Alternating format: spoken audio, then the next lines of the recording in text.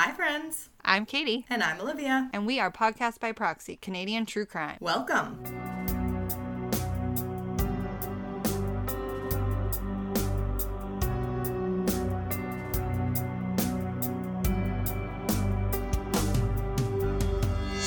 We're live. Did you hit a spoon or something as you said that? No, but Brandon did in the kitchen. The second we record, he starts clanking dishes around. What else is new? That's what happens when we record on a Sunday. Welcome, everybody. Yeah, Sunday morning. The spouses are home. But can we talk about how we haven't actually made it to a Sunday all summer? No. Like this, I've been blissfully in denial that we have failed so epically. But yes, for anyone who doesn't know, we have consistently been recording and I have been editing all in one day because we have been so busy this summer. Yeah, which is not our usual MO. We like to record a few days before, give Katie some time with the audio, not have to jam pack it into one day. So it's really feeling like back to school, and for us back to podcast reality. Mm-hmm, yeah. I will say though that recording like toot sweet and then editing, you never forget to upload your audio. I don't. No. Because you have to give it to me, like, immediately. Correct. Because if I don't, then, well, nothing's going up because I'm going to leave. So, yeah, we made it to a Sunday. And I was just telling Katie before we hit record that I'm working on another case for a future episode. And I stole her province of Quebec. So, stay tuned for that. I see how it is. Thief. Thief. We do have, I was telling Katie, I'm not even going to say a long episode. We just have a regular sized episode for me today to get through, which is still a solid hour. So we won't be doing too much chitty chattying, but how's it going? What's new? You're moving soon? You have I'm moving. What, 5 days till you move? Yeah, it's as soon as we're done here, we are going to get boxes. Yeah. That's today's plan is just, I've been doing a lot of the purging up until now. Yeah. And kind of packing as I go, but now we're in moving mode. I love purging my things before I move. Oh, it's my favorite thing about moving is getting rid of shit. And I used to be such a pack rat in that I liked to keep every little thing if it had even the smallest amount of sentimental value to me. And now I'm nope, get rid of it. I haven't worn it in a year, get rid of it. There's I'll keep one or two things. Me and you are very close to our dads, for example. So we to keep every morsel of anything they've ever given us. And But you have your tattoo now, so. I do, you're right. That is a permanent, sentimental thing. My dad, the other day, he gave me a sweatshirt that he used to wear when he was bodybuilding in the 80s. It's this big oversized sweatshirt, so of course I was swooning over that and have worn it to the gym every single day since. Yeah. Oh my god, when I have clothing of my grandpa's that is just he gave it to me when he was alive and I loved it then, but now it is the ultimate comfort clothing because I just know where it came from. Yeah. So anyway, I'll keep certain things like that, but if it's oh, I loved this stud belt when I was 13, it's going. It's gone. Yeah, I really have had this thing in my head, and obviously it's just something that's been in my head, but I'm who do I want, what look do I want and what routines do I want to have in the new house? Yep. Because this is my chance to reset things. Well, so, I don't know about you. And I just make my day-to-day. I don't know about you, but I feel I'm in sort of a transitionary phase with my style, finally. I have been able to keep the same pieces, the same few pairs of jeans, the same few pairs of shorts. We all have those, tops that we never get rid of. I've been able to keep those and recycle them and wear them for years. And same. I feel I'm finally in a phase where, I'm not ready to fully dress a quote-unquote, adult per se, if you know what I'm saying. But I am in sort of a transitionary phase where my old clothes don't really match how I feel anymore. I agree. I recently just bought a cute... Sorry, the kittens finally broke into what they were trying to get, so now it's going to be really loud. That's why I was laughing, because they're just all running away with little sample bags of food. They're like an assembly line of... If you hear rustling going on at Katie's house, it's not mice, it's kittens, and it's my week this week, so you won't have to hear too much of it, but... True. But I was going to say about the clothing in the transition phase. Yes. Just before we went on our trip, I had bought a pair of, like, boyfriend jeans on clearance somewhere, just on a whim, and ended up falling in love with them. Yep. And then when I went on my trip, I bought, like, 2 or 3 new pairs of jeans again, like, similar style, because I have, like, these cute little, like, racer crop tops that I love, and with high-waisted jeans, they're not really crop tops, and I just feel like it's a look that I'm so comfortable in now.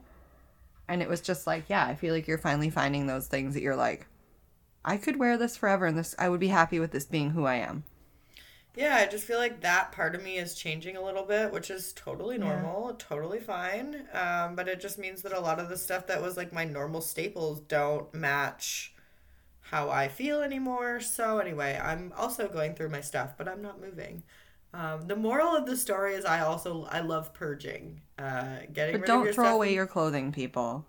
Recycle them, donate them, gift them to people. Go to swaps with friends, plan an event where you all bring your... Yeah, get 5 of your girlfriends together. Or friends of friends, and all bring your clean, used stuff. I was going to say, unless they're, like, ripped and gross and old, then just throw them out.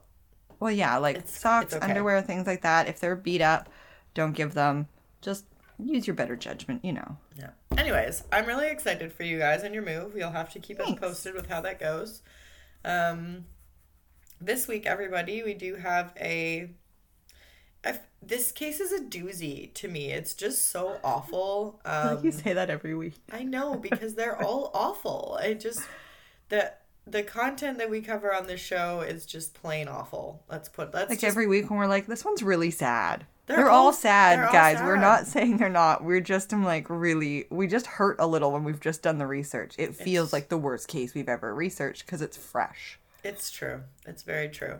But before we start, don't forget to follow us on Instagram at Podcast by Proxy. You can also follow us on Facebook and TikTok.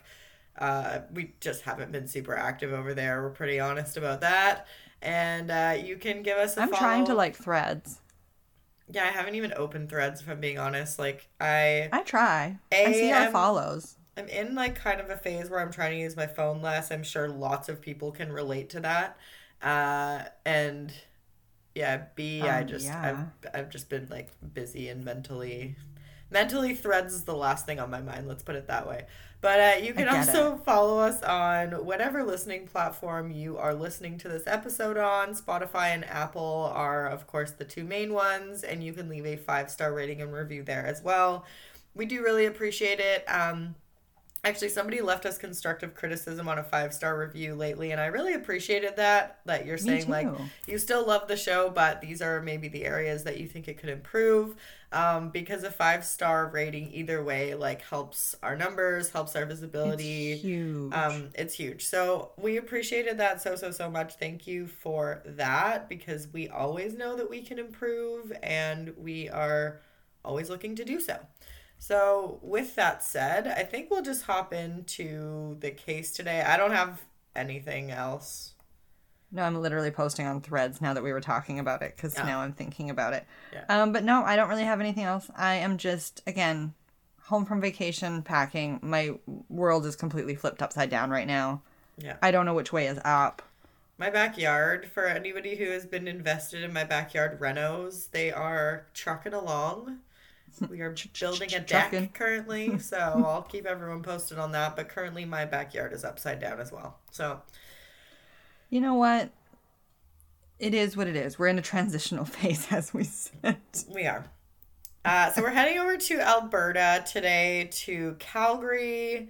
Shortly before 4 p.m. on May 4th, 2015, a work crew doing some paving discovered a body in a ditch in the area of Range Road 285 and Township Road 264 in Balzac, Alberta. If anybody is dealing with those roads.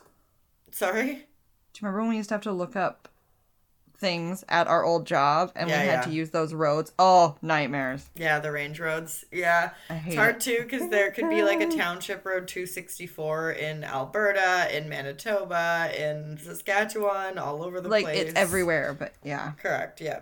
Now, if anybody is familiar with the Cross Iron Mills Mall in Balzac, it's very distinguishable.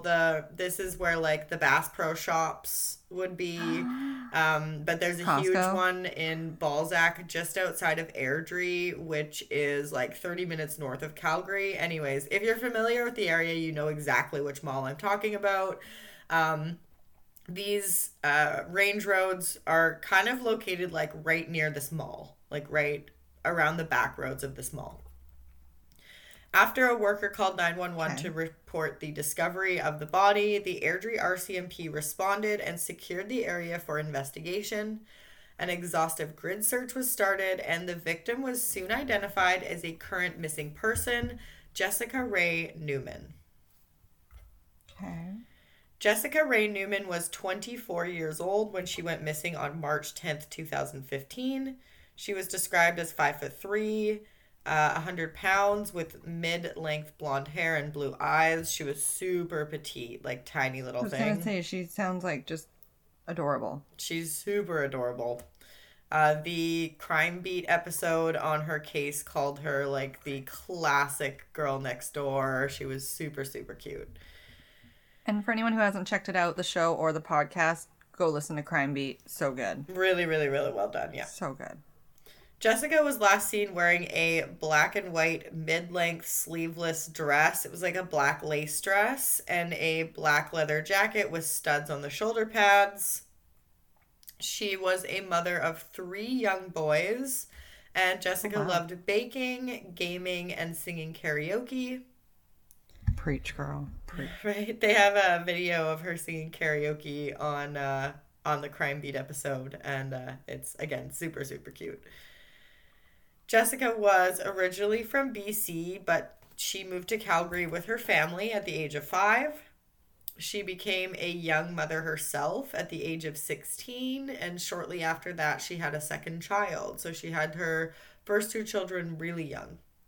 It's like under 20, she had 2 kids. Okay. Yes. She was, of course, super young with these 2 little kids, and we all know at that age, most of us are, like, far from being settled down. So her family helped her raise her 2 boys, and it seemed as well that Jessica had 2 younger brothers, they were all kind of raised together at this point. Aww. By her 20s, Jessica had started to gain more independence. She was thinking about her future, planning on going to school, and she also really, really wanted to have a family. Her mother, Rhonda Stewart, described Jessica as an easygoing person and incredibly kind. Jessica was introduced to her ex-boyfriend, 30-year-old Kevin Rublets, by a mutual friend approximately 3 years prior to her disappearance, and the 2 were said to have hit it off right away. Her mother, Rhonda, said Jessica was infatuated with Kevin and thought he was the one very quickly. Again, she really, really, really wanted a family for these 2 boys of her, and... Yeah, you have 2 little kids. All you'd probably want is the family. That's why I was like, fair. I think I would want the same thing if I was a single mom at 20 with 2 little kids. I just want to give them a family life. And I think you see that pretty common with people who have had kids young, and if, they aren't with the dad, like, you see... I think it's just a priority to them that 100%. Family is important. That's which all totally it is. Makes sense. Agreed. And so they moved in together, like, almost immediately. And they were living in I believe it was a trailer just outside of Red Deer. So quite a ways away from Calgary, but they were still in like that kind of area. So they moved in together, and pretty soon after Jessica and Kevin got together, she discovered that she was pregnant with another son. Whoa, 3 boys. That's a lot of boys. It's a lot of boys. But it seemed like she was excited about being a boy mom. Again, she always wanted a family. They were already living with at least one of her other sons. And a lot of women I know, like, once they have a boy or 2, they're like, I am so good to be a boy mom. Like, I got this. Yeah. Like, it's just, you, like, lock into it and you become the boy mom and it's good. So, yeah. If I ever decided to have kids, I think that you don't get to Preference. choose. But I think that I would love to be a boy mom. But I also Yeah. think that that's only because I don't want to deal with myself. Agreed. Yeah, I just don't want to do that. So Nope. Brandon's a saint. Let's make another one of him. Oh, Brandon running around. Exactly. Then you think about little me running around and you're like, oh my God, that's terrifying. I'm just kidding. No, it's true. So the two began having troubles. It seems the first major thing was that Kevin Rublets cheated on Jessica during her pregnancy. So her mom kind of thought everything was going fine, and then Jessica was obviously super upset because he found out that he cheated on her while she was pregnant with their child. So it seems as though they did stay together and that things seemed to be going okay. I will note that it was hard to find a lot of like in-depth information about their relationship at this time because we really only have kind of like what Jessica's mom can tell us, and that's it. We don't know a lot. Because so we only don't really have one source. Yeah, I mean, we have some text messages that we'll talk about later, but we don't have a lot for like this time period during their relationship. Yeah. So it seems that they stayed together. Things were going okay, and about a year after their son was born, the couple kind of started to struggle again. This time they were having a hard time finding work in the Red Deer area, and so they decided to move back home to Calgary. Kevin had family in Calgary and things like this. They had more support from family, so they moved back.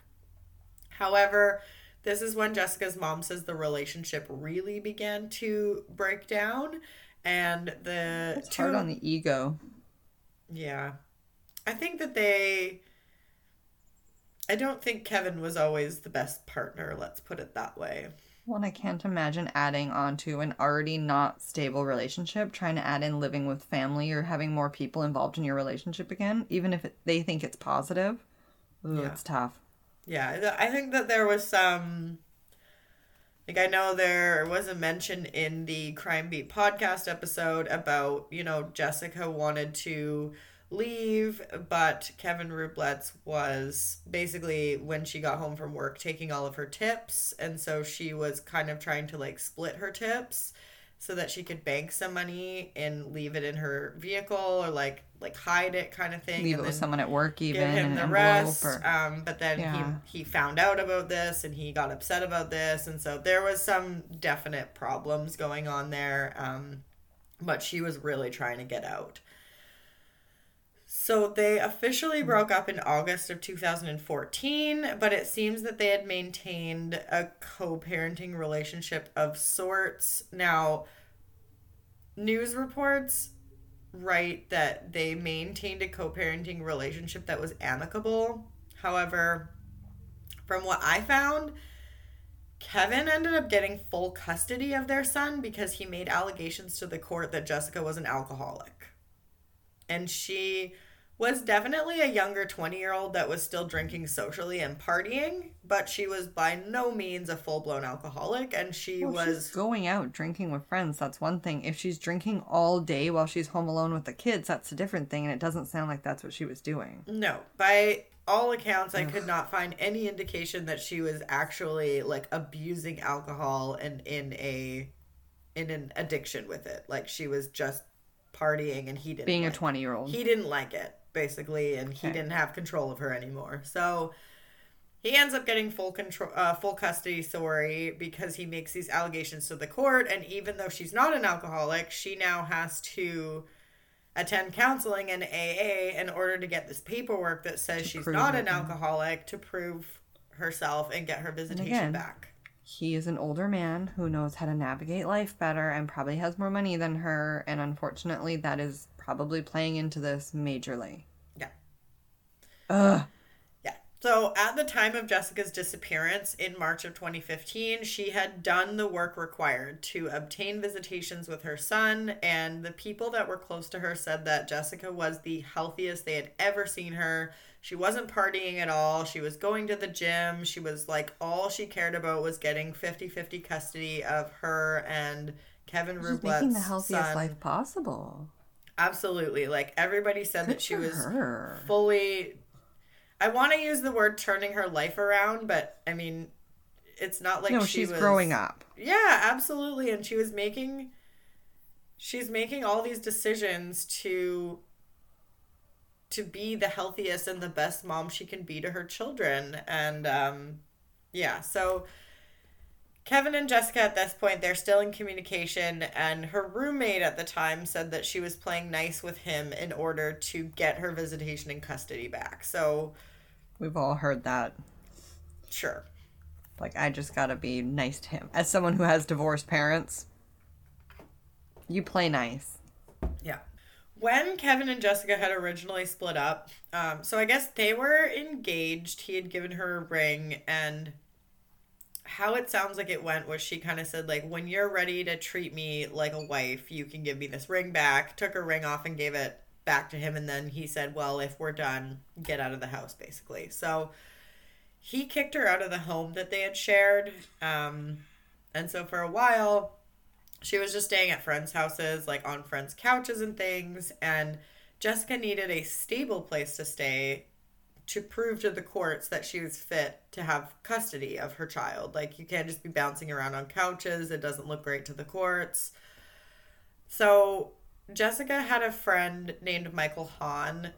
It sounds like they had known each other for about a year, and Michael was 30 years older than Jessica, but he did have an empty basement in his house. And so seeing that she needed like a stable place to just be hers, Michael ends up offering her this empty basement. Now, it doesn't sound like it was like a fully set up basement suite per se, but it had like just like an empty a bedroom for her, a living space for her, probably still like shared kitchen.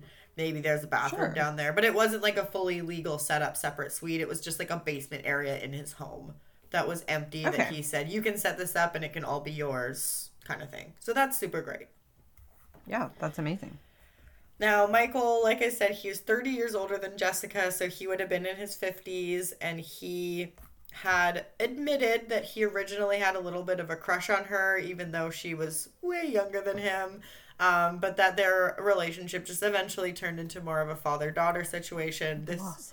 This guy was super forthcoming and open about everything to do with his like relationship and situation as it related to Jessica. He had nothing to hide.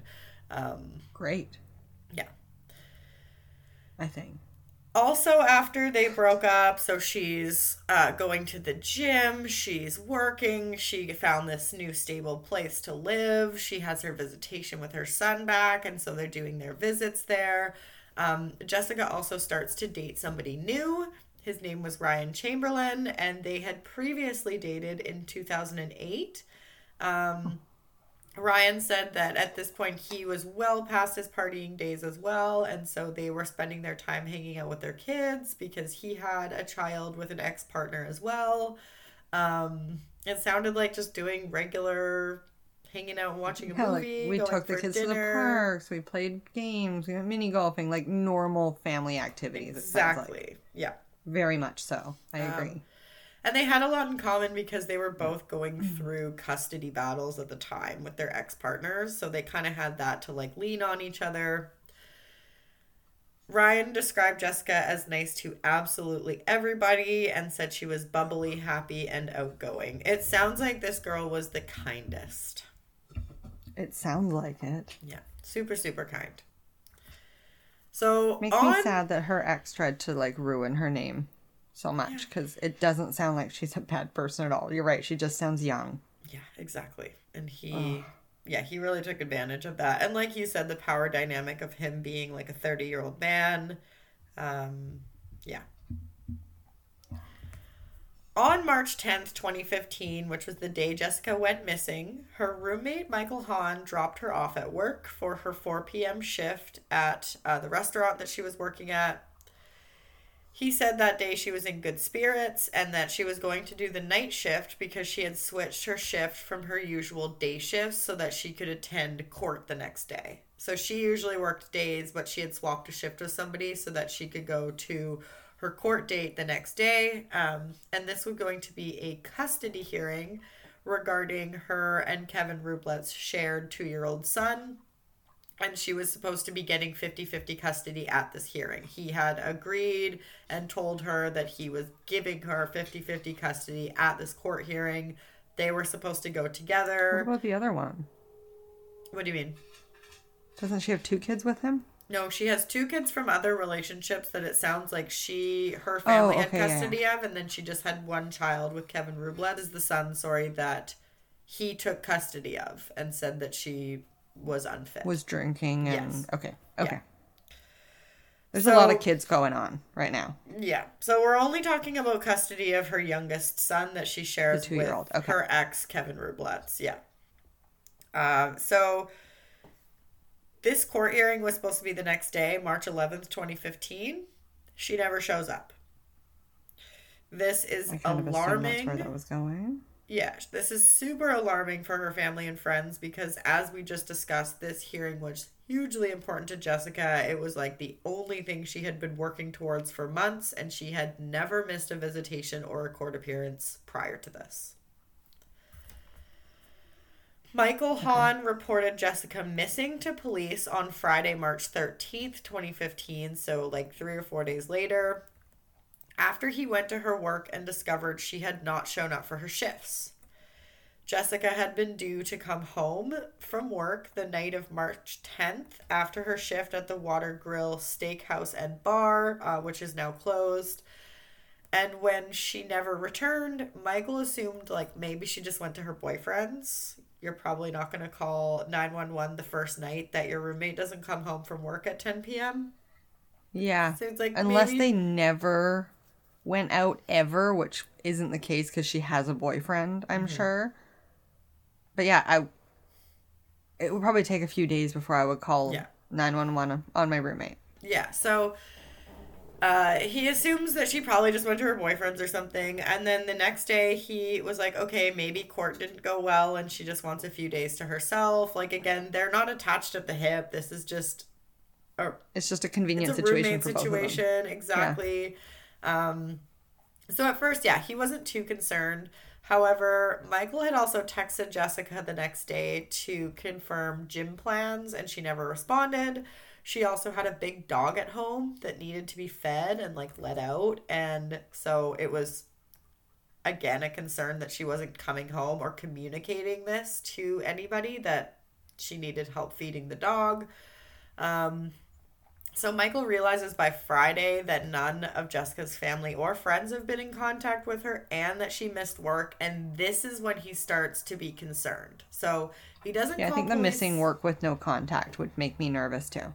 Yeah, he doesn't call police yet, but he's now gone down to her work to try and check on her and have a conversation with her. She's not there.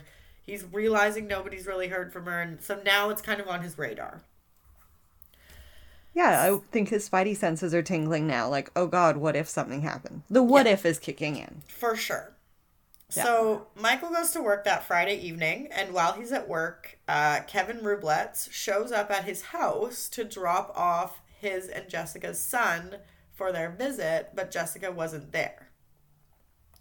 Okay, so the ex is playing because I'm assuming the ex is in on this because I think so. So on my hunch, he's trying to show up and pretend like he's doing this custody exchange 100% as planned. Yes. Okay. Mm-hmm. So Michael speaks with I'm Kevin. On your case. Yeah, Michael speaks with Kevin over the phone because it sounds like his son was home, and then his son called him and was like, hey, this guy just showed up here looking for Jessica and she's not here. And so Michael and Kevin speak on the phone, and he tells Kevin that she hadn't been at work for the last few days and that none of her family or friends had heard from her. And so when Kevin tells Michael that he hadn't heard from her either and that she wasn't in court that week for their hearing, Michael immediately hangs up the phone and calls 911 to report her as a missing person. Because at this point, he didn't know that she didn't show up to court. Well, and he clearly, whether they're close friends or not, if you're living with someone, you have a tendency to go home and sit on the couch and chat with them and talk about your situation. And I'm sure he asks oh, how are the kids? How's that going? So I think this guy would probably be pretty in the loop to her life and what she's going through. So yes, he knows how hard she's fighting for her kids. 100%. Yeah. Michael said that Kevin didn't seem very concerned about the fact that nobody could get a hold of Jessica and sort of implied that she must have just gone on a bender. Oh, fuck off. And he uses this a few times. Of Jessica's disappearance, Michael said, quote, very uncharacteristic. She loves her son dearly. The court date was the next morning. She was definitely going to go to that because she wanted to make sure to have the custody hearing to get 50-50. That's what they were talking about. She has never missed a date to have her visitations with her son either. So at that point, when she didn't show up, that's when I got really concerned. Ditto. What a good friend. Yeah. Yeah. Michael was really on it with this. And yeah, really a stand-up guy. I agree. Okay. Really looking out for her when she needed... I will say, we've had a few cases lately where there's like a really solid best friend or someone that really like helps out, and I have to commend those people. Yeah. And she really needed somebody to look out for her at this point, and I'm really happy that Michael was a safe person that she could trust, because I feel like many times we hear that going... I think he saw that. Yeah, we offering her that place. We often see that go awry, so it's just a really nice example of like... There are good people in the world. Oh, when you started this, I thought it was Michael. Yeah, no, Michael is... But I don't think it's Michael in any way. Sweet baby Michael didn't do anything here. Great guy. In this instance, great guy. Okay, we can trust him. We can trust one man here. We can trust Michael in this case. Yeah. It's Michael. So after Jessica is reported missing to the Calgary police, the police begin investigating and they search Jessica's room and they start doing a neighborhood canvass. They also searched the home of Michael Hahn, of course, because that's where Jessica was living, and Michael consented to them looking through his phone and his computer. Michael is eventually cleared of any involvement with Jessica's disappearance based on his electronic footprint, which gave him an alibi. Sick. They also spoke with her boyfriend, Ryan Chamberlain, who was cooperative and also gave his cell phone and laptop for review by police. Ryan was interrogated extensively and also had his home searched, but was cleared of any involvement.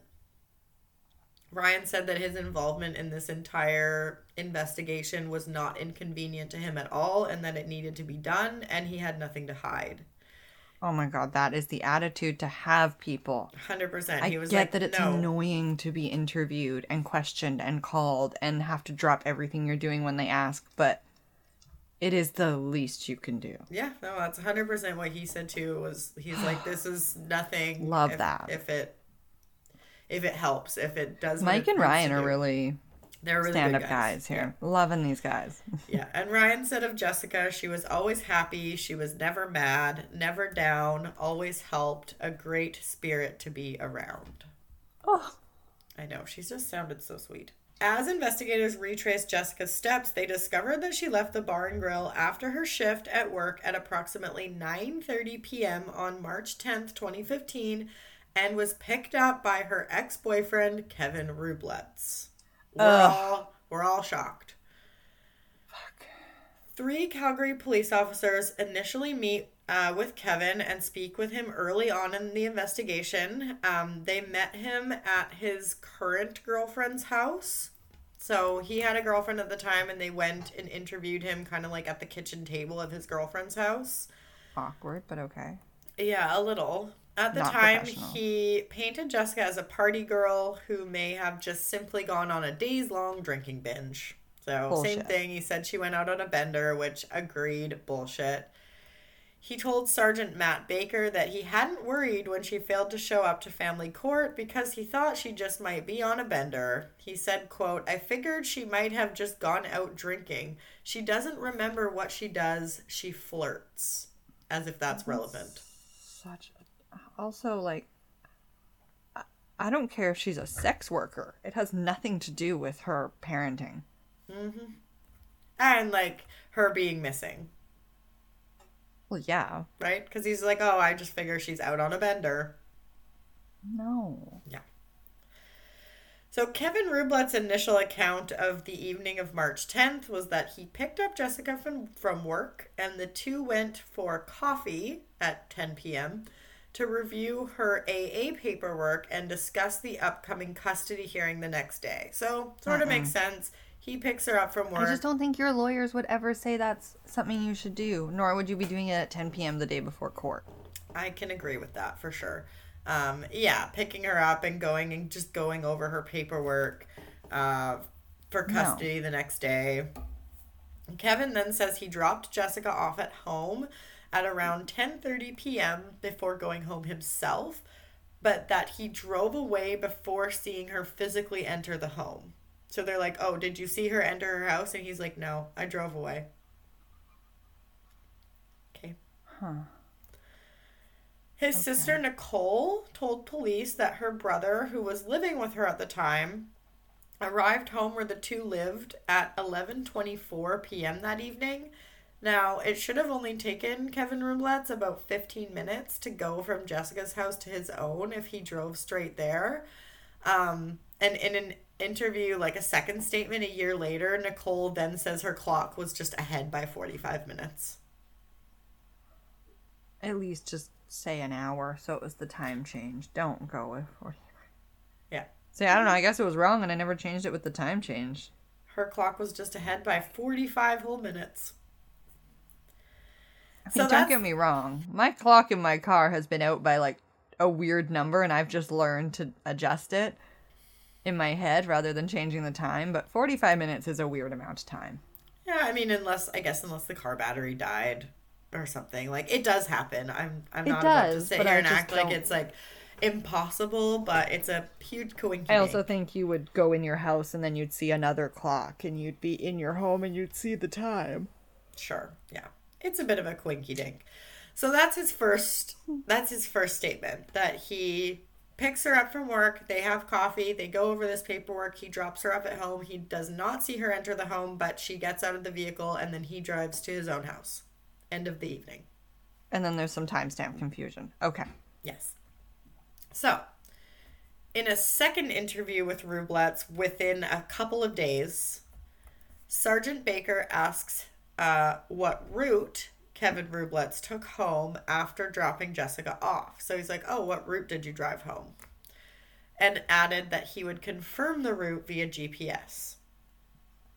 So Sergeant Baker says Roublet's hesitated at this point and then tells him that Jessica had given him a hug and a kiss on the cheek goodbye before getting out of his van at her house. And DNA. This, like, stirred up some feelings in him. And so he decided to go for a drive to, quote, clear his head because this had, like, stirred up these emotions in him and he just, like, needed to go for a long drive. Again, you have court tomorrow.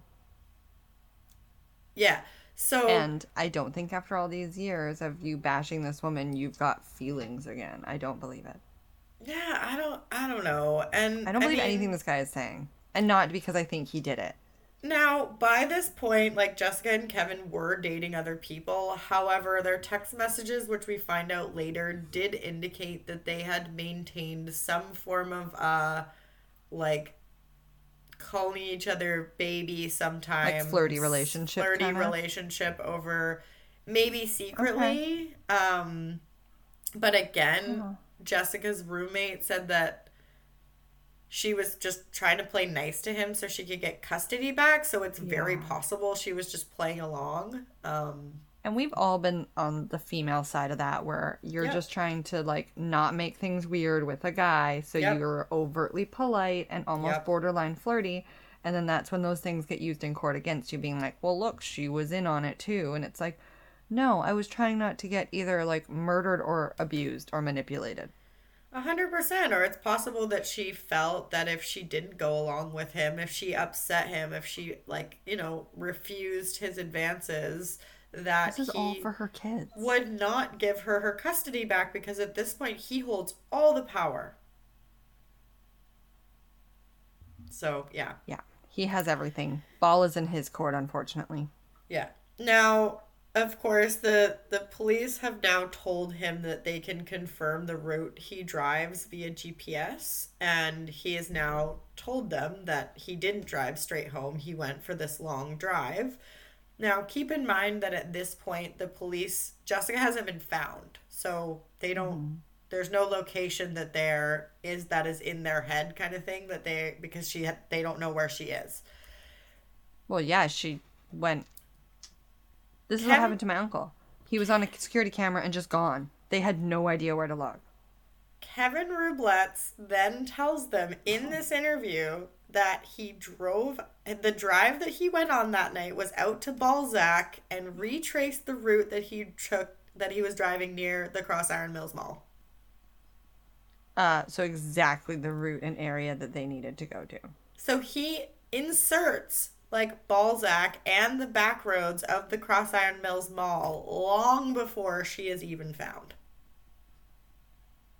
So of course they have this information now.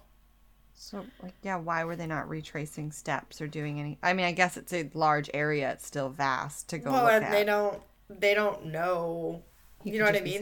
It's just so stupid. Like you literally just inserted. Anyways, we'll get there. Over the 3 days that Kevin Rublets was spoken to, there were just like small changes in his story that caused the police to be concerned that he might be responsible for Jessica's disappearance. He's the only person they've talked to at this point whose story just like doesn't super match up. He's been in the area. He has a reason to do it. There's going through this custody battle. Well, they don't know that they don't know the area at this point, right? Like they don't know that Jessica's there. Yeah, I guess so. Because that information really looking. That information just becomes very, very crucial. Obviously, later on when they find her, and they're like, when the call comes in from the person who found her. Yeah. Did he not just tell us those are the exact roads that he was driving that night? Like, what the fuck? I mean, like, kudos to you for not wanting to be lying to police, but at the same time, like, lie to police. Well, in court later, actually, don't even lie. Don't give information that isn't needed. Like. And I'm not saying I want this guy to get away with anything, but just in general, like... The prosecution later at trial calls this a slip-up. Basically says he fucked up. Probably was. Yeah. So Kevin, he's initially cooperative and agrees to a search of his vehicle. So they just do kind of... Because, again, Jessica's only a missing person at this point. They don't actually have evidence to prove that a crime has been committed or that there's been any foul play. And so there's only so much that they can do without a warrant, and it's hard to get a warrant if you don't have that evidence that a crime has occurred. So, like, he agrees to have them do kind of like you said, a cursory, like a visual search of the vehicle. They poke their head in, they see some tools, it's dirty. Isn't like border security shit. They're not taking his headlights out or anything. No, they don't see anything, like... in an initial search that would cause them concern in his vehicle.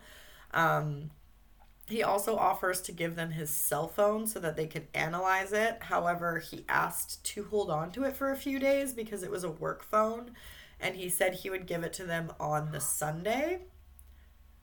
I have totally seen this case, this crime beat. Oh, have you? It sounded familiar up until now. But, again, it's kind of common to, we hear other stories with custody battles and things. So it was kind of similar. Mm-hmm. But this detail, I remember being like, why would they let him do that? Yeah, on the Sunday, though, he, emails or calls the Calgary police where he's supposed to drop off the phone and says that he lost it at a house party the night before. Yep. I remember these deets. Yeah, and there's also some weird stuff with communications with his boss during this period, and we will get into that a little bit later in the episode. But yeah, the phone thing is suspicious, if you will. Don't be suspicious. Don't. So a few weeks into Jessica's missing person investigation, her mother, Rhonda Stewart, is informed that the investigation is being changed to a homicide investigation. Police say at this point they have reason to believe that Jessica was not simply missing, and a review of her online activity showed that it completely stopped at around 9 or 10 p.m. on March 10th, 2015, despite her being a, heavy texter and social media user. Well, she's in her 20s. I think about how much my 20-year-old niece is holding her phone at any given time. Yeah. And how quickly she's clearing things, doing things, replying. So, yeah, I get it. Well, and even 2015, like I was in my early 20s, and yeah, I was also a heavy Oh social God, media yeah, you user were. and texter. So, yeah, I get it. Detective Dave Sweet of the Calgary Police Homicide Unit said that at the time there was 14 persons of interest or incidents that they were wanting to look at. He called the case a classic whodunit, just because there was so many people that they had to look at and clear. Mm-hmm. He issued a public request for anyone who had knowledge of Jessica's whereabouts to come forward, saying, quote, Jessica's case is not going away. My best advice to you is to do what is right and contact police. Yeah. It should be what's right. Yeah. But will it So happen? it was nearly 2 months to the day that Jessica disappeared that she was discovered in the ditch in Balzac on May the 4th, 2015. So if you remember from the beginning of the episode, Jessica was found at 4 p.m. by a crew of workers in a ditch in the area of Range Road 285 and Township Road 265 East, which is near the Cross Iron Mills Mall in Balzac. The Airdrie RCMP were initially on scene because that's who received the 911 call, and that's the area that it was in. Like, Airdrie would be the closest kind of like main city. I think Balzac is more of a township. However, once the person that was found was believed to be missing person Jessica Newman, which they identified fairly quickly, the Calgary police became the lead in the investigation because, of course, it was their missing person investigation. Yeah. Jessica's mother said that the police contacted her as soon as the body was discovered, and Jessica's death was ruled a homicide within a couple of days. Fair. Jessica's death was tragic for the people that loved her. Her family and friends' lives were changed forever when they heard the news, and even her coworkers and the regulars at the Water Grill where she worked were devastated by her loss. Her mother, Spend a lot of Rhonda. time with your work people. You do, yeah. Those connections are so strong. Like, Yeah. they're not to be undervalued. No, and even the regulars, like there are so when you work at a restaurant or in like the service industry, Yeah. there's so many people that come in every single day, and like you might be the only person that they closely interact with that whole day. Yeah, I work with all the back of house staff in my job in places, and I love interacting with them because they are like the people I see day to day. Yeah. Jessica's mother, Rhonda, said the hardest part of the whole thing was telling Jessica's children that their mother had died. At the time of her death, her sons were 8, 5, and 2 years old, which is awful. The Water Grill where she worked held a memorial and a fundraiser for Jessica, and a GoFundMe page was also set up to help support Jessica's family with funeral costs and her children's care, because her family now has 3 young kids to take care of. Yeah, overnight, that's a huge change to your, like, everyday life, but not to mention your finances. Yeah. And okay, I don't know this for a fact, but it seems based on the information that I can find that the 2 older sons like stayed with her mom because Like her family that was. and it sounds like the way it's described is that her youngest son, which was her and Kevin Rublet's son, has been moved to a loving living situation. Like he's in a good place. So Okay, so he's either with family or possibly was adopted to the right Correct. situation. Okay. Yeah, that was kind of the vibe that I got. Fair, as long as he's happy and healthy and well adjusted. Who cares? Exactly, 100%. Yeah. Yep.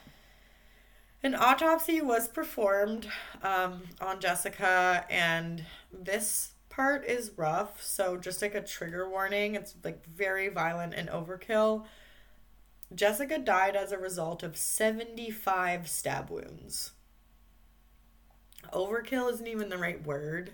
Nowhere near the right in word. my opinion. And of course, as soon as the police officially identified the victim as Jessica Newman, they were shocked at the location of where she was found. Like, Well, after he had literally said almost immediately Yeah, or very early on, Kevin Rubletz where had he was. literally placed himself in the exact location the night she went missing at his at a weird second time, interview with police. Yeah, why would you be in that area at that time of night if you weren't involved? And like, listen, I am all for. I understand going for a long drive. I Me understand too. driving the back roads at night. Like, been there, done that, lived in Alberta, lived in this area of Alberta, and know all about it. Like, that is what you do. However, that is only information that Jessica's killer would have known. And you inserted that For sure. narrative before she was even found. So.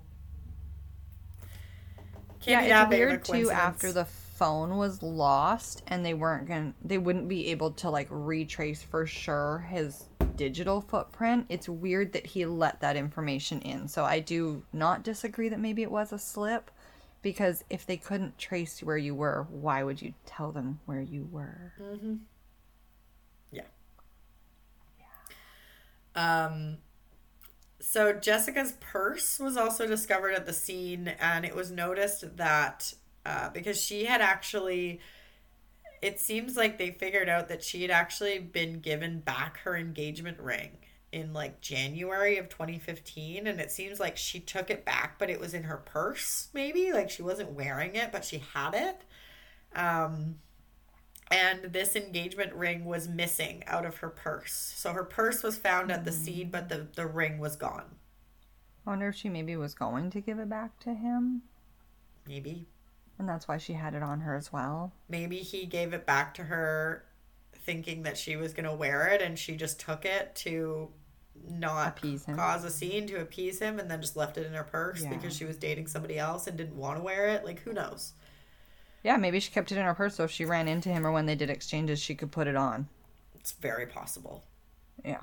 But in any event, she had it, and when the police found her purse, it was no longer there. Interesting. So the police know at this point that they need to do a way more thorough search of the vehicle Kevin was driving at the time that Jessica went missing, which was a van that he drove for work, or like that he drove, but it was his mom's van. It was like registered to his mom, but he drove it. Like he was the primary occupant. Okay. Yes. So like I mentioned before, they had been able to do an initial search of it, which was just like a visual search. And at the time, the officers didn't see anything that like stood out to them that would prompt them to ask for a further search of the van. And again, at this point, Jessica's just a missing person. It's not a murder investigation. And so there weren't a lot of grounds to do a full forensics on the van.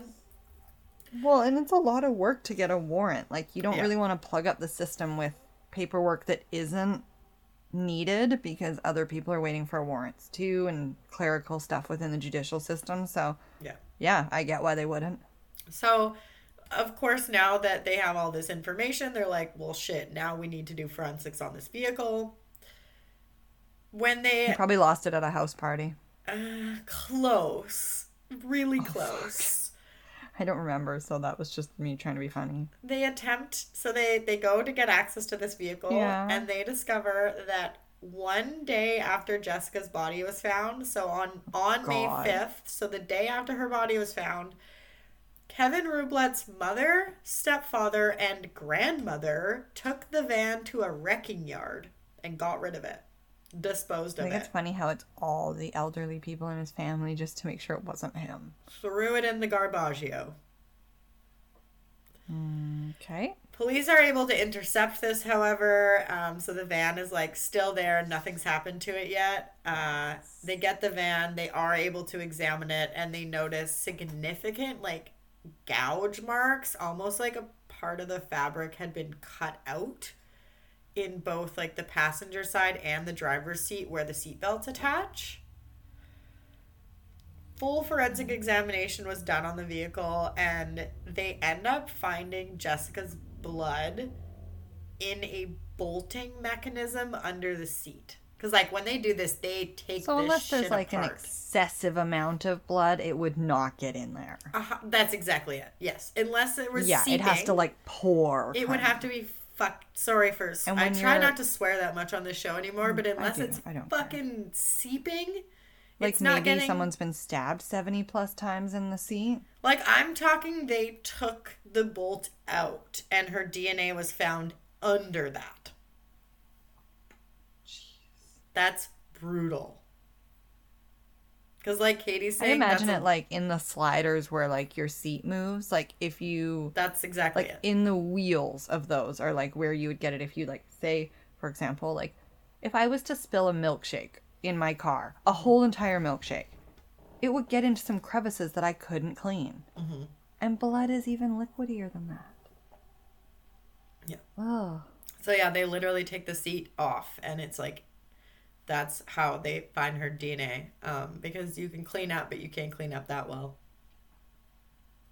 So that's awful and terrible and horrible. Yeah. I told you, this case is hard. This is a rough one.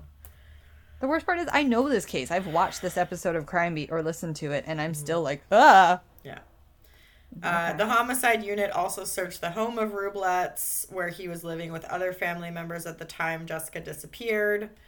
Ultimately, Kevin Rublet's is arrested and charged with second-degree murder on June 26, 2015 for the homicide of his ex-girlfriend and the mother of his child, Jessica Ray Newman. The arrest is made without incident, just meaning he went cooperatively. Jessica's mother, Rhonda Stewart, said that finding out it was Kevin was even harder. She said it would have been so much easier if it was a random person and that Jessica totally trusted him. Rublet's was incarcerated awaiting trial, and his lawyer made a statement saying Kevin said he did not kill his ex-girlfriend. Rublet's was denied bail in September of 2015. Jessica's friends and family were relieved that he was not granted bail. Kevin was also denied legal aid, but ended up making an appeal to the government, who agreed to pay for his legal representation. Why? So I don't know the ins and outs of this, and to be honest, I chose not to go look. Yeah, I don't blame you. I just did. It'd probably be more infuriating or frustrating than knowledge base. So it's like I'm not going down this rabbit hole. But yeah, essentially he was denied legal aid, but his defense attorney made an appeal to the government, and they ended up paying for it anyways. Trial is scheduled to begin in late 2017. Okay. What did I just do? I don't know anything you do. Hold on. So in November of 2017, a 3-week jury trial began with presiding judge, Court of Queen's Bench Justice Glenn Pullman, and a jury pool of 6 male and 6 female jurors. Rublet's was represented by defense lawyers Brendan Miller and Joshua Sutherland, which was shocking considering the government was paying for his legal aid. So what did they pay for him to have 2 lawyers? That seems ridiculous. And the Crown prosecutors were Shane Parker and Tom Spark. I was like, what? So, like, young black people who haven't done anything wrong get denied legal aid. And then this guy, who is very obviously guilty, gets 2 lawyers and they're paid for. Yeah, and wait until you hear their defense. Just fucking wait. I mean, look, it's your job to provide a defense. It is. I get that. It's your job to provide reasonable doubt. That is what is ultimately going to save your client. However, in my opinion, this one's a stretch, but we'll get there. Oh God, I'm like scared to even hear what you're about to say. So, of course, we know that since there's a jury trial, Kevin Rublet's pleaded not guilty. Had he have pled guilty, we wouldn't have a jury trial and we would go straight to sentencing. So whenever you see that there is a trial happening, it means the person has pleaded not guilty. The Crown's theory was that Jessica was killed in a spur-of-the-moment crime of passion while she was sitting in the front seat of Kevin Rublet's van. So this is why the charge, if you're wondering why it's a second-degree murder charge and not a first-degree murder charge, what the Crown is alleging is that there was intent to kill, but there was no forethought or planning. So that is really the main distinguisher. So, like, once he was in the car with her, he wanted to do it, and that was what he was going to do, but he didn't plan to go pick her up. take her somewhere and kill her. Correct. So what they're saying is that in the spur of the moment, at the time the action occurred, he did intend to kill her with what he was doing. I don't think that you can argue he accidentally killed her with 75 stab wounds, because that would be an argument for manslaughter. However, they don't have any evidence to show that he pre-planned this and that, exactly like you said, he intended to go pick her up and murder her. Yeah, he didn't go into it thinking like, oh, I'm going to go kill my ex-girlfriend tonight. He went into it thinking, I'm going to take care of the situation. I'm going to go talk to her. Yeah, sure. And it went, oh, yeah, I mean, I even have a hard time with that, but I get what you're saying, yes. Mm-hmm. Prosecutors Shane Parker and Tom Spark told the jury in their opening statement that the evidence would show Kevin Rubletz killed Jessica in a spontaneous but intentional act of violence and then dumped her body. Text message evidence was presented by the Crown that showed at the time of Jessica's death, she and Rubletz were seeing other people, but it also showed that the two were exchanging their own romantic text messages between December 2014 and March of 2015. Basically, these text messages just showed that up until Jessica's death, Kevin and Jessica were calling each other sweetheart and honey.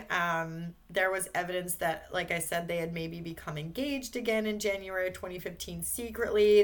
They had this kind of loving side relationship going over at least text from what we can gather in this evidence. And we kind of already discussed that. Yeah. We knew that already to a certain extent. Yeah. When Jessica's body was found, she was wearing the same dress that she wore that evening to work. However, it was pulled down to her waist, indicating that she may have been killed while the two were either intimate or beginning to be intimate. And so the Crown suggested that perhaps they did intend to drive out to that remote location that evening in sort of like a lover's lane type of situation. Like maybe they were going out to have a chat and around then it turned intimate. You know what I mean? Like, we don't know. It's not my business. And then what they're saying is that in this moment where she is vulnerable and she is getting intimate with him in a spontaneous but intentional act of violence, he decides to kill her. We know her engagement ring had been taken. We know he had given it back to her by that point.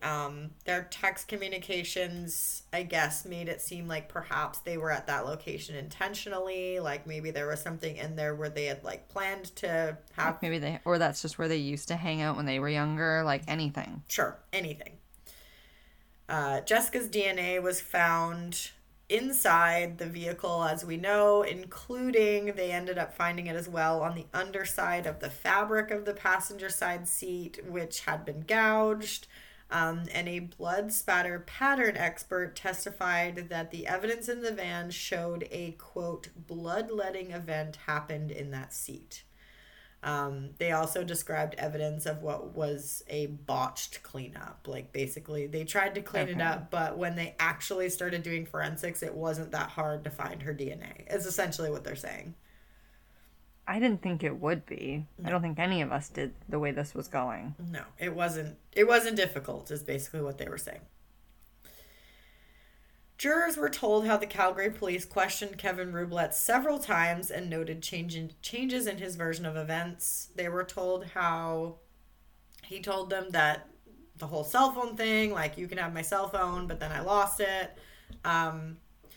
Kevin Rubletz's boss at the time actually testified on the stand and said that on March 23rd, 2015, which would have been about 2 weeks after Jessica went missing, Rubletz told him that he had been, quote, driving the back roads at Cross Iron Mills Mall the night Jessica disappeared.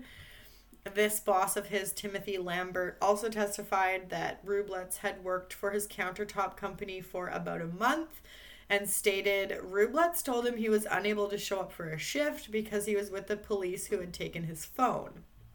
Now, the jurors had already heard by this point that Rubletz told investigators he had lost his phone. So He's lying to police. He's lying to his boss. Kevin Rublet's just isn't looking all that credible. Smarter than everyone around him, and he's not. He's just not looking super credible at this point. Nope, not at all. Sergeant Baker testified to the jury that he had followed the standard investigative format for missing person cases, checking local hospitals, airports, attempting to track Jessica's cell phone, and doing banking inquiries. He also followed up from a tip from the public that Jessica had been spotted on a C train. He said all of his inquiries came up empty, and also testified that the investigation still wasn't criminal when he asked Rubletz's permission to seize his cell phone with the intention of checking its GPS to confirm the route driven the night of Jessica's disappearance. So he's basically saying, like, wasn't even criminal at this point. He still lied. Yeah, he's lying for no reason. He's making it worse for himself at this point. Yeah. His boss, just to go back to his boss's testimony, I'm all over the place. His boss testified that same day on March 23rd, Rubletz apparently showed up to his boss's house at like 7 p.m. to drop off some tools. And he told him that the police were going to be seizing his van and that he didn't want them to take the tools. However, the police never seized his van and had never told him they were going to. They just asked to do like an initial search. A cursory search, yeah. Mm-hmm. So, and like Jessica was still considered a missing. That van? Right, exactly. And like Jessica was still a missing person. There wasn't enough evidence to even serve a warrant for the van at this point. So yeah. Jurors also heard that 6 weeks later, the day after Jessica's body was discovered, investigators tracked said van to a pick and pull, like a wrecking yard, like I said, where the accused mother, stepfather, and grandmother had attempted to dispose of it. I wonder what he told them to like encourage them to get rid of the van all of a sudden and not to like question why. Yeah. Important to note as well, Kevin Rubletz's mother was not at trial. Did not attend the trial. Oh. Mm-hmm. So I agree. I'm curious as well as to what was said to make them dispose of that van, because his mother did not go to the trial. No, that's like crazy. Yeah. And it definitely implies that there's something up. Yeah. And so the audio recording of the interviews, of Kevin Rubletz, like kind of just of his stories changing, like where he first says he just dropped her off, didn't see her go inside, drove home. Then 2 days later, he says he actually drove to the exact same area where Jessica ended up being found. Like all of these initial interviews from when she first went missing are played for the jury. Under cross-examination, Kevin Rubletz's defense attorney, Brendan Miller, suggested that Rubletz didn't initially tell the police about the whole interaction with Jessica where she like kisses him on the cheek and then he has to go for a drive to clear his head. His defense says that the reason he didn't bring that up in his first interview is because he was at his girlfriend's house when that interview took place. So he didn't want to like admit that he had feelings. So asked to speak privately. Sure. Yeah. Why is this interview taking place in front of his girlfriend anyways? I said that like right out the gates. I was like, that is so unprofessional. Yeah. So his defense basically says, oh, he couldn't say it because his girlfriend was right there. Kind of whatever. Okay. Yeah. So for his defense, they provide an alternate theory that it was actually Kevin Rubletz's mother, stepfather that killed Jessica. What? So of course they have this theory because they are the ones that disposed of the van. They also say that the AA paperwork that they were apparently said to be reviewing, like Kevin and Jessica were supposed to be reviewing when they were having coffee, apparently said paperwork was found inside Jessica's bedroom, which the defense stated proved that she went home after their coffee date. For me, maybe they just each had a copy. Or like, to me, that's a stretch because the only person telling us that paperwork was reviewed was Kevin Rubletz himself. Yeah, that paperwork likely wasn't even any part of that night at the end of the day. Yeah, it's like, I just feel like that's kind of a He just whole... knew what they were going for court for the next day, so why That's... wouldn't he just use that? Yeah, it's just kind of like there's holes in that theory for sure. Um, Jessica, I guess, was also found with or like wearing a hooded sweatshirt that technically belonged to Kevin Rubletz's mother. Again, like, it could have been in the Could have truck. been in the van. Or the van. Like, it could have just been in the van. So, I still think that this Maybe guy's... she gave it to her years ago and it was just a fluke she was wearing it. Maybe it's a hoodie she likes. Like, there's so many holes in this. Yeah. Well, I guess defense attorney Brendan Miller told the jurors that Kevin Rubletz's mother also had issues with Jessica's drinking habits and didn't want her to have 50-50 custody of her grandson. I just, like, with all the evidence and everything I've seen in this case, I just can't buy that it's anybody other than Kevin Rubletz that committed this crime. So the defense stated that this, combined with the evidence of the van, showed that it was reasonable to believe that she and her husband could have been responsible for Jessica's death. Now, this is all the defense is trying to do, right? They don't have to prove that it was somebody else. What they have to prove is that it could have been somebody else, that there's reasonable doubt enough to think that someone else could have been responsible for this. 100%. They do not have to prove that they did it. So this is what they're trying to do. They're trying to provide an alternate theory to make the jury think, well, maybe. Yeah, I don't have to prove that he didn't do it. I just have to prove that someone else could have. 100%. Which is so dumb. Yeah. I mean, I get it, but it's dumb in this case because clearly he did it. Yeah.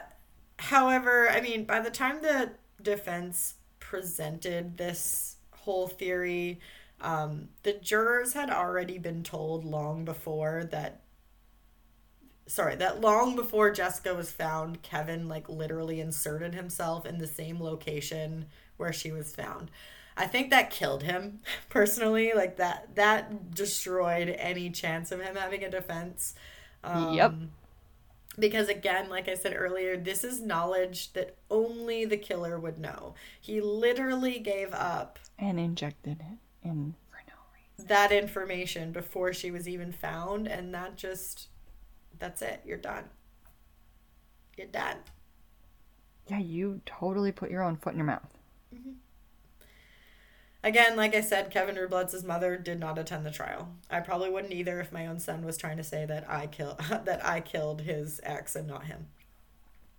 Oh. Also, like, what did his parents have to say back to that accusation?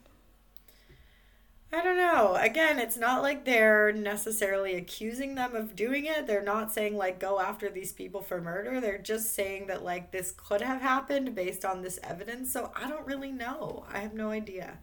But his mother obviously wasn't super supportive of it if she didn't even go to court. Well, that's why I wonder if maybe she had said ahead of time, like, we are going to say this as our defense. Mm-hmm. So we understand if you can't be in the courtroom. Right. Yeah, it's possible.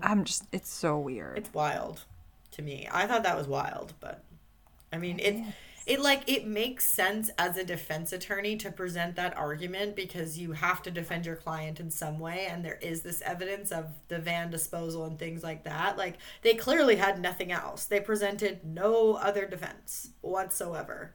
And they called one witness. They really went in hard on that one option. They called one witness who, like, basically was just like eyewitness testimony, which we know is so unreliable to begin with. But it was just essentially sketchy at best.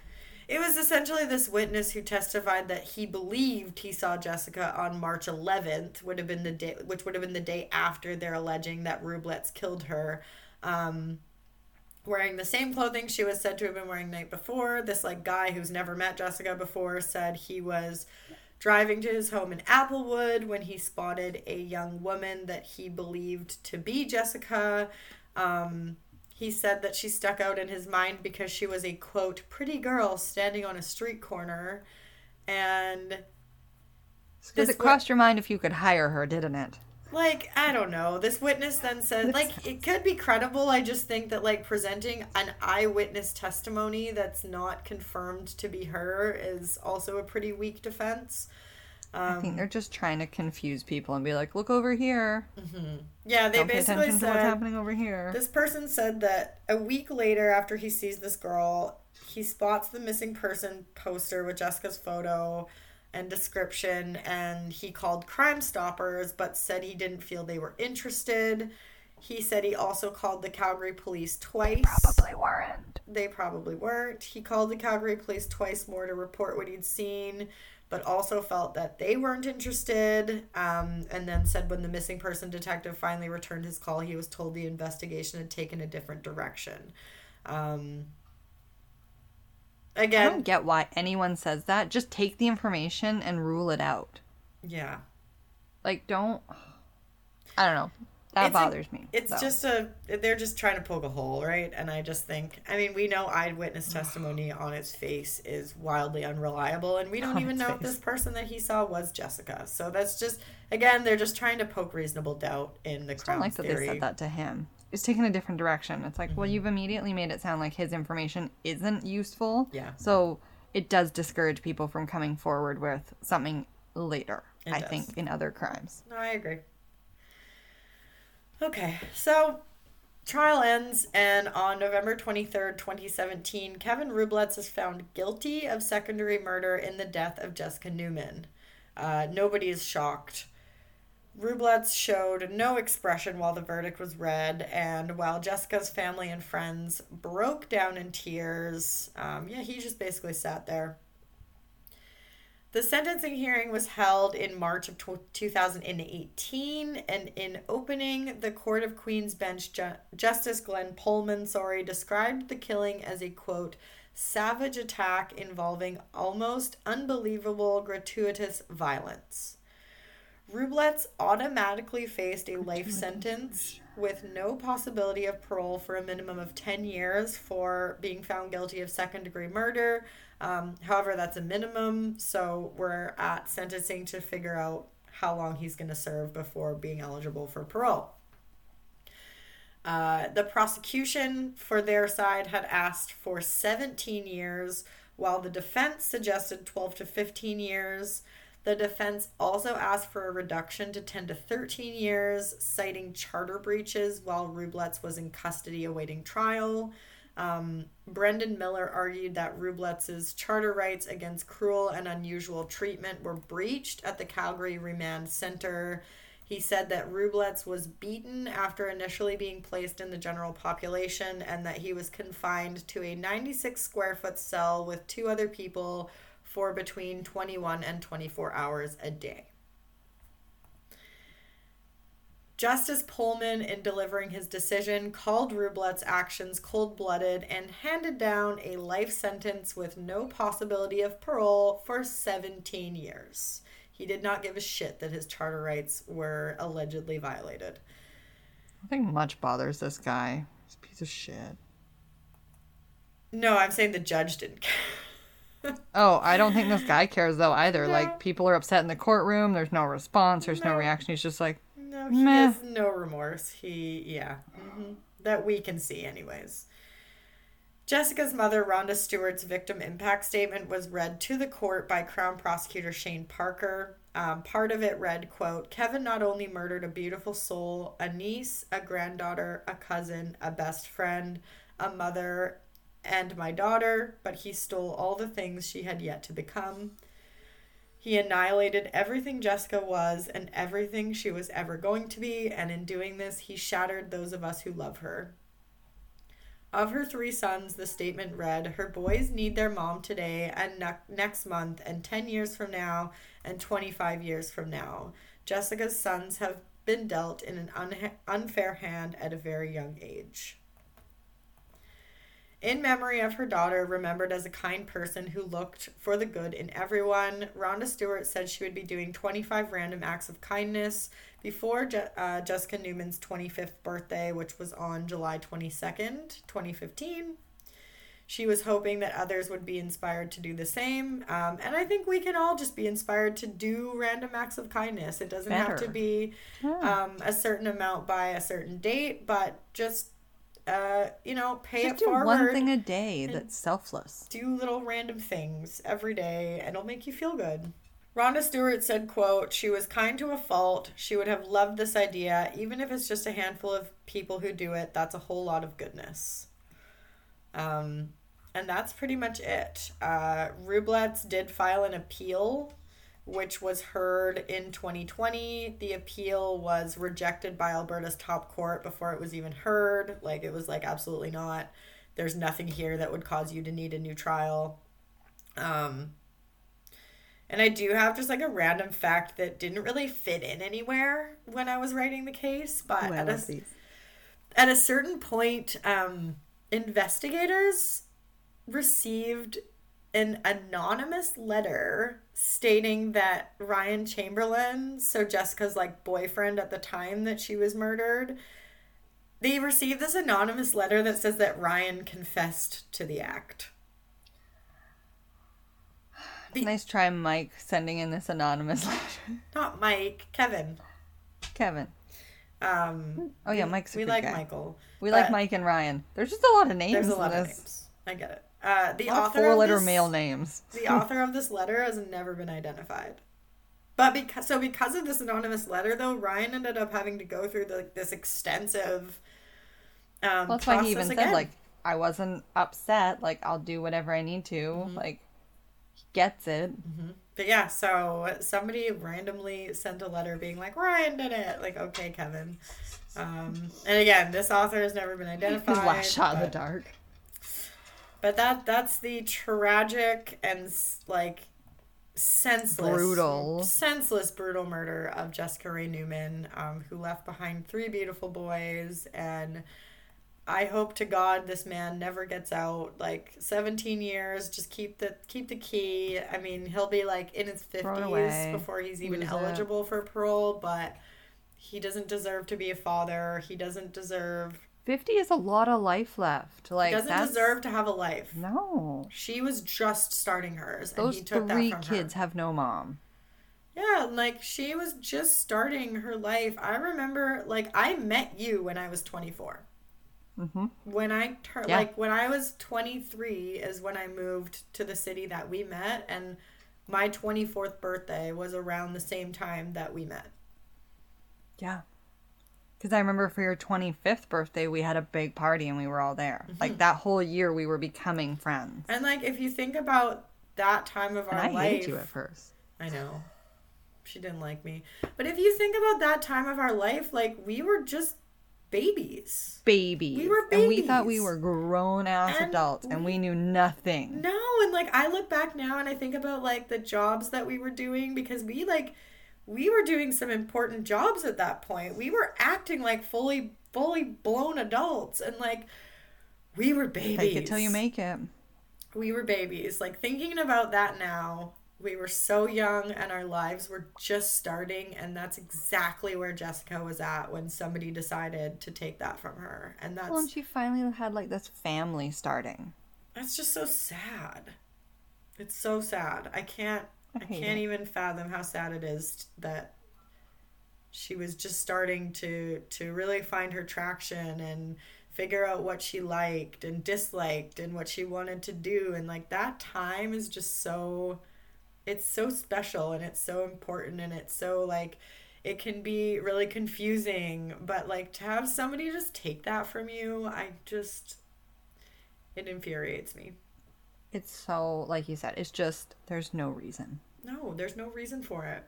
He didn't help these kids in any way. He wasn't thinking about the kids. No. He didn't give a shit about the kids. Well, that's just it. You weren't thinking about your child. Because if you were, you wouldn't have killed his only mother. Well, and I think all the kids, like, you're stripping the other children of their sibling, their lifestyle, their, like, flesh and blood now, because they probably don't have a relationship with that third child, like we've talked about. We don't actually know what the living situation is, but who knows? Yeah. So, anyway, they're all sad. This case was, for me, really sad to research and just so tragic. And my heart goes out to her family and her mom who is raising her children. And yeah, I hope her kids are okay. And I just hope that her family can somewhat live a normal life moving forward. Yeah. But let's all be inspired by Jessica to be more kind, do random acts of kindness, whether that's a pay it forward or whatever you choose to do. Opening the door for someone, like opening the door, like just anything, like just do nice things for people without expecting something in return. Honestly, like tell the cashier at the grocery store to have a good day. So many people just don't do that, and they appreciate it so much. The other day I was at Walmart and they were just opening and it was the stat and there was a guy who was like cussing at them and yelling at them because of the holiday hours and it was 10 a.m. and then the aisles were still blocked because people steal too much. And he was just going off. Yeah. And just that moment where I could see the cashier was like about to snap. I was just like, I hope you have a really good day. Don't let this bother you. And just acknowledging that. She was like, thanks. Yeah. 100%. Like, it didn't take much. It was 10 words maybe, but it just acknowledged that her day was tough already. Just be fucking nice. Yep. Anyway, that's all for me. Follow us on Instagram. Give us a 5-star rating review. Facebook, Threads. Yeah. The whole 9 yards. 5-star rating and review on Spotify and Apple if you feel so inclined. And we will see you next week. Okay, bye. Bye. I'll call you soon. Okay. Okay. Bye. Bye. Bye. How do I stop this shit? I'll stop it. Okay.